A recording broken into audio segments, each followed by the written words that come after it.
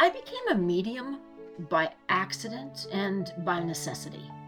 So, what's a medium? I'm not referring to my shirt size, as in small, medium, or large. I'm referring to a person that has the ability to connect to those who have passed. Yes, I'm saying that I communicate with dead people. Developing these skills didn't happen overnight. In fact, it took decades, and it comes at a cost. What threw me into the spirit world before I was ready was owning and living in a house that was haunted. I will share this story in a podcast series all of its own called The House on Diablo Drive. For those who don't know, Diablo is the Spanish word for devil. With the frightening events that occurred, that house earned its right to be on the street named after the devil himself. This experience was the first time that I gained valuable evidence of things existing in a realm that is invisible to me and others. That house is what propelled me into the world of ghosts and the paranormal. That's when my journey began, but it evolved into something more positive. But it was a result of years of denial, followed by searching and educating myself on death and life after. A string of strange occurrences had come from living in the house where I raised my children. Most of them I chalked up to the overactive imagination of a child, because the things they were saying, quite honestly, were unbelievable. I bought the house in 2001, and after 8 years, I had to make the difficult choice to move out. I'll admit that some of my education about the paranormal came from watching hours and hours of shows like Ghost Hunters and Ghost Adventures, so I knew some of the tools that were available to gain evidence of a haunting. Knowing that my time in the house was limited because we were moving, I purchased a digital voice recorder and borrowed my brother's night vision video camera. We'd already moved our stuff out of the house, so it was completely empty, except for 4 bar stools and a small side table. I had remodeling to finish, so my family and I scheduled one last weekend in our house on Diablo Drive. My son at that time was too young to deal with the issues in our house, so he stayed at a friend's. My daughter and I were the only ones to stay in our house and brought cots to sleep on since there wasn't any furniture. My younger brother joined us with his travel trailer and helped with parts of the remodel, but his main goal was to set up the night vision video camera and to film our last night in the house. The first night, my daughter and I decided to set the cots up in her bedroom, the room with the most activity. At this point, I was a skeptic with an open mind. My response to other people's paranormal experiences was probably like yours. I'd snicker a little, but these were my kids, and I felt I owed them an honest attempt to find out if something strange was afoot. And if it was true, I had to come up with a plan, because I was wanting to rent the house out, and having a resident ghost could make that difficult. The first night, we didn't set up recording equipment, as we decided to focus on getting the remodel work done and save the ghost hunting for the last night that we were there. We set up 2 single cots on opposite sides of my daughter's room and went to sleep. Later that night, I woke up, and while I was laying there with my eyes closed, I felt like someone was watching me. It's difficult to sum it up with any other words. It felt as though someone was standing next to me as I slept and staring at me. I felt it several times that night, and of course a few times I opened my eyes to see nothing but a pitch black room. The next morning I woke up and said, "Cassie, I now understand the meaning of the words. It felt like I was being watched." "I told you!" she responded with frustration and relief in her voice. It was the next evening, and we had finished the remodeling. It was getting late, so my daughter and I decided to set up the cots in the living room this time. My younger brother came in during the day and set up the night vision camera. It faced down the hall towards my daughter's room and viewed as much of the great room area as possible. This area consisted of a combination of the living room, kitchen, and dining room. It seemed like an uneventful weekend, outside of the strange feeling of being watched. I decided to do an EVP session. This is when you set up a digital voice recorder and have a conversation with a ghost in hopes of receiving a response. I felt the need to explain that we were leaving and that other people would be living in the house. I put the digital voice recorder on the side table in the far corner of my daughter's bedroom, turned out the light, and I closed the door. I sat on the floor in the dark, and I had a little chat with my resident ghost. I explained that we would be moving out and that other people would be moving in. I said I understood that change made them upset, but as long as they behaved themselves, I would allow them to stay. I left the digital voice recorder running all night along with the video camera using night vision. With nothing left to do and feeling tired from a long day, we turned out the lights and went to sleep. Again, we had another uneventful evening, and I'm not sure if I was glad or disappointed. We packed everything up and left the house for the final time.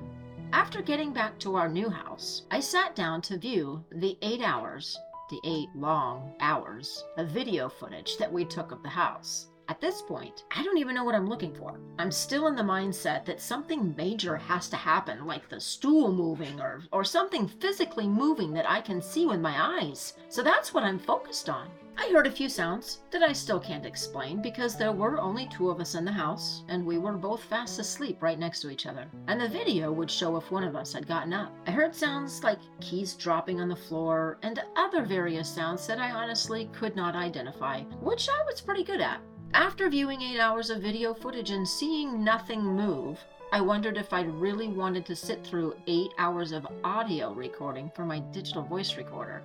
I messaged my little brother, the one who set up everything for me, and I told him I was considering bagging the project. And he said to me, "Dawn, you went through all the effort to set it up and record it. I think it's a good idea to take the time to listen to it." I thought about what he said, and he was absolutely right. So that night I sat down and I listened. I hear the same sounds that I heard in the video, strange sounds that I couldn't identify, but that didn't mean it was paranormal. It certainly wasn't proof of paranormal activity. I'm 7.5 hours into my 8 hours of audio, and I'm just about to shut it off and give up when my little brother's words enter my mind again. I turn it back on and listen.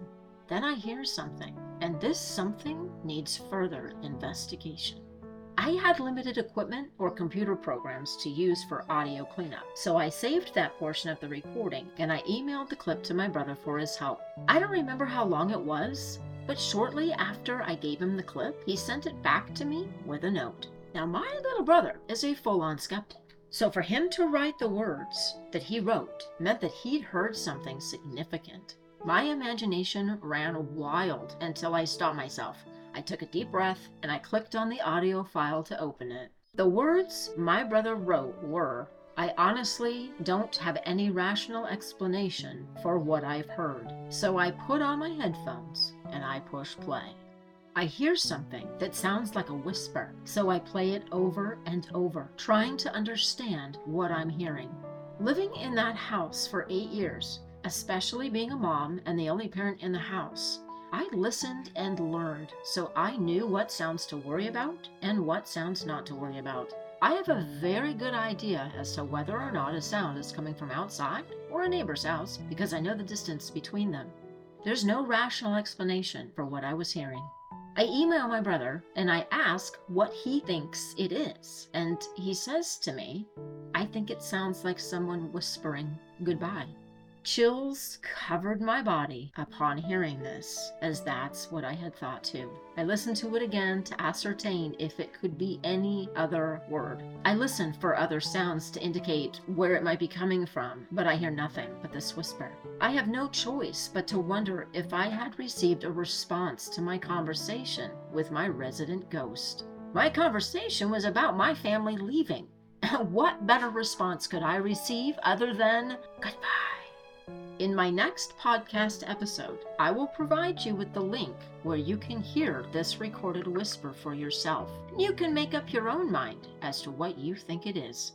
For me, there is no doubt what I experienced. What transpired after I caught the EVP, or electronic voice phenomenon, made that whisper seem like child's play. I hope you'll tune into that podcast series when it becomes available. If you haven't already, Please take a moment to follow my podcast series to stay informed of new episodes and other exciting news, as well as showing me your support. Also, if you enjoyed listening to my podcast, please let me know by providing a 5-star rating. Thank you for following me and for your support. Now, back to the story. Eventually, I realized that I was able to communicate with these spirits through thought. I no longer required special equipment like digital voice recorders to understand them. Again, this came after years of experiencing things that I couldn't explain in any other way. One of those experiences involved a young soldier whose parents lived in my community. Once I realized that I had spirits wanting to communicate, I allowed myself to be guided so that I could help them. They were coming to me for help, and I needed to find a way to do that. I would start my walk around the community by asking to be guided to where I might be helpful. It was September 19th, 2015. The day before I was going to go for one of my walks, and I began to hear a name. It wasn't very clear, and I was catching just bits and pieces, but I heard a name that ended with the E sound, like Mary or Jerry. I had the letters O-M, but I didn't know why, so I wrote it all down in my journal, hoping that I would be able to make sense of it later. The next day, September 20th, I started my walk in the usual fashion and listened for guidance as to where I was supposed to go. There was one difference in this walk, however. Usually Cliff and I use our fitness tracker program to log our miles, but today, Cliff chose not to use his phone that way. He decided he wanted to use it to take photos along the way. That's not normal for Cliff. When we first began, we noticed a beautiful cloud formation with the setting sun behind it because it was such a glorious sight. The sunbeams radiated through the clouds like they were descending from heaven. Some people even posted photos on Facebook because of how beautiful it was. We stopped to enjoy the scene, and Cliff took a few photos. It seemed like every other walk. Communicating in spirit is more like communicating telepathically. I just allow myself to be open to a spirit's thoughts.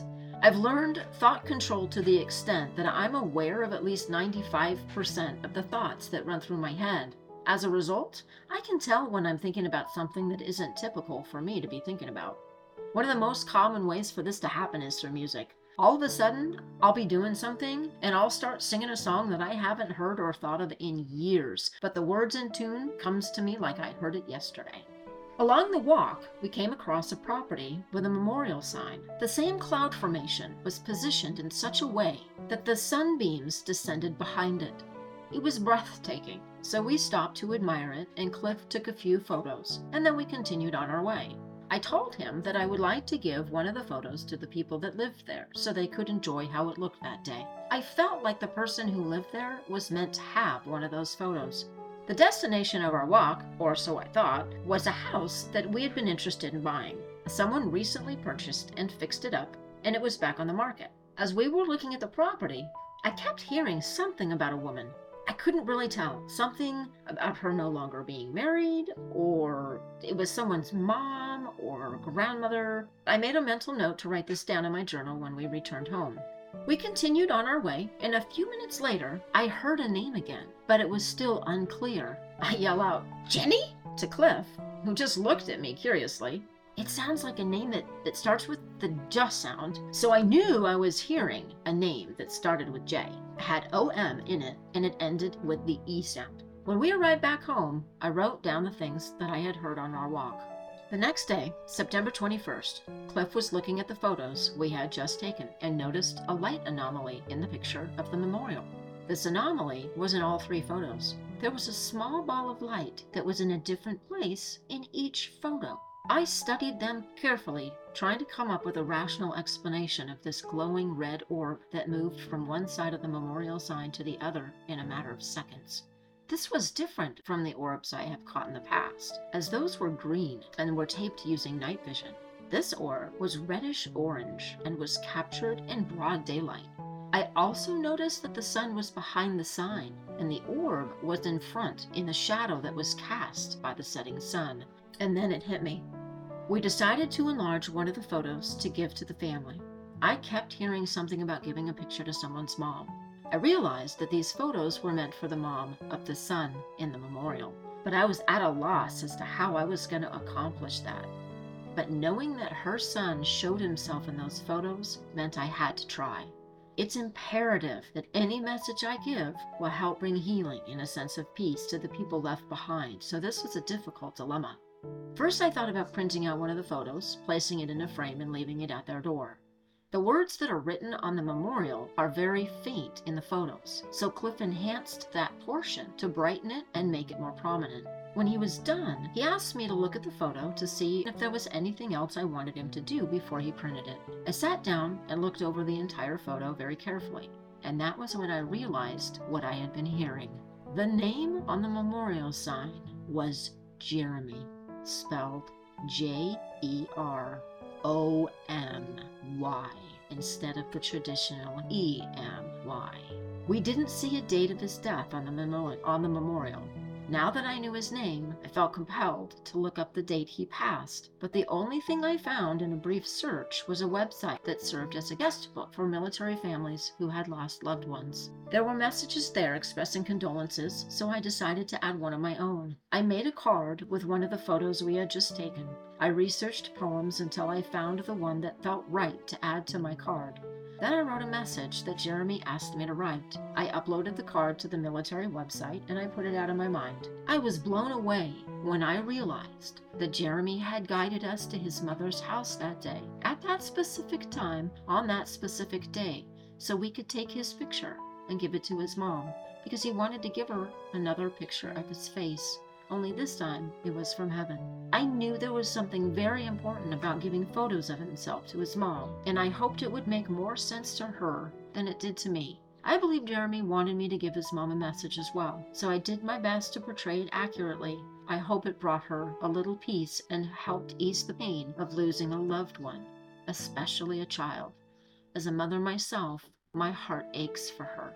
Jeremy wanted his mom to know that his soul is at peace and that he is free to come and go as he wants. He's one of her guardian angels, as he helps to protect and guide her. He wanted her to know that in those moments that he enters her mind because of a memory, a song, or something he used to like or say, that he is there with her, telling her that he loves her still. He will be around, kissing her cheek and just stopping in to say hi. His soul is happy because he fulfilled what he was meant to when he was here. He knows how proud she is of him and how much she loves him. He knows and wants her to know that one day they will be together again. He said the greatest gift anyone can give him now is to always live life fully. He wants you to be happy every time you think of him. Without his mom in front of me to give me confirmation and understanding of the things that I was hearing, it was impossible to know if I was accurate. This made me hesitate in giving her the message and gift, as I only want to bring peace to her and closure.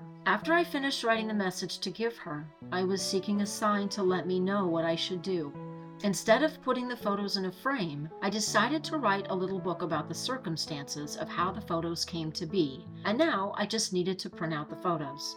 I thought it would be appropriate to add a title that would serve as an introduction to the photos inside. I wanted something like Photos for Mom.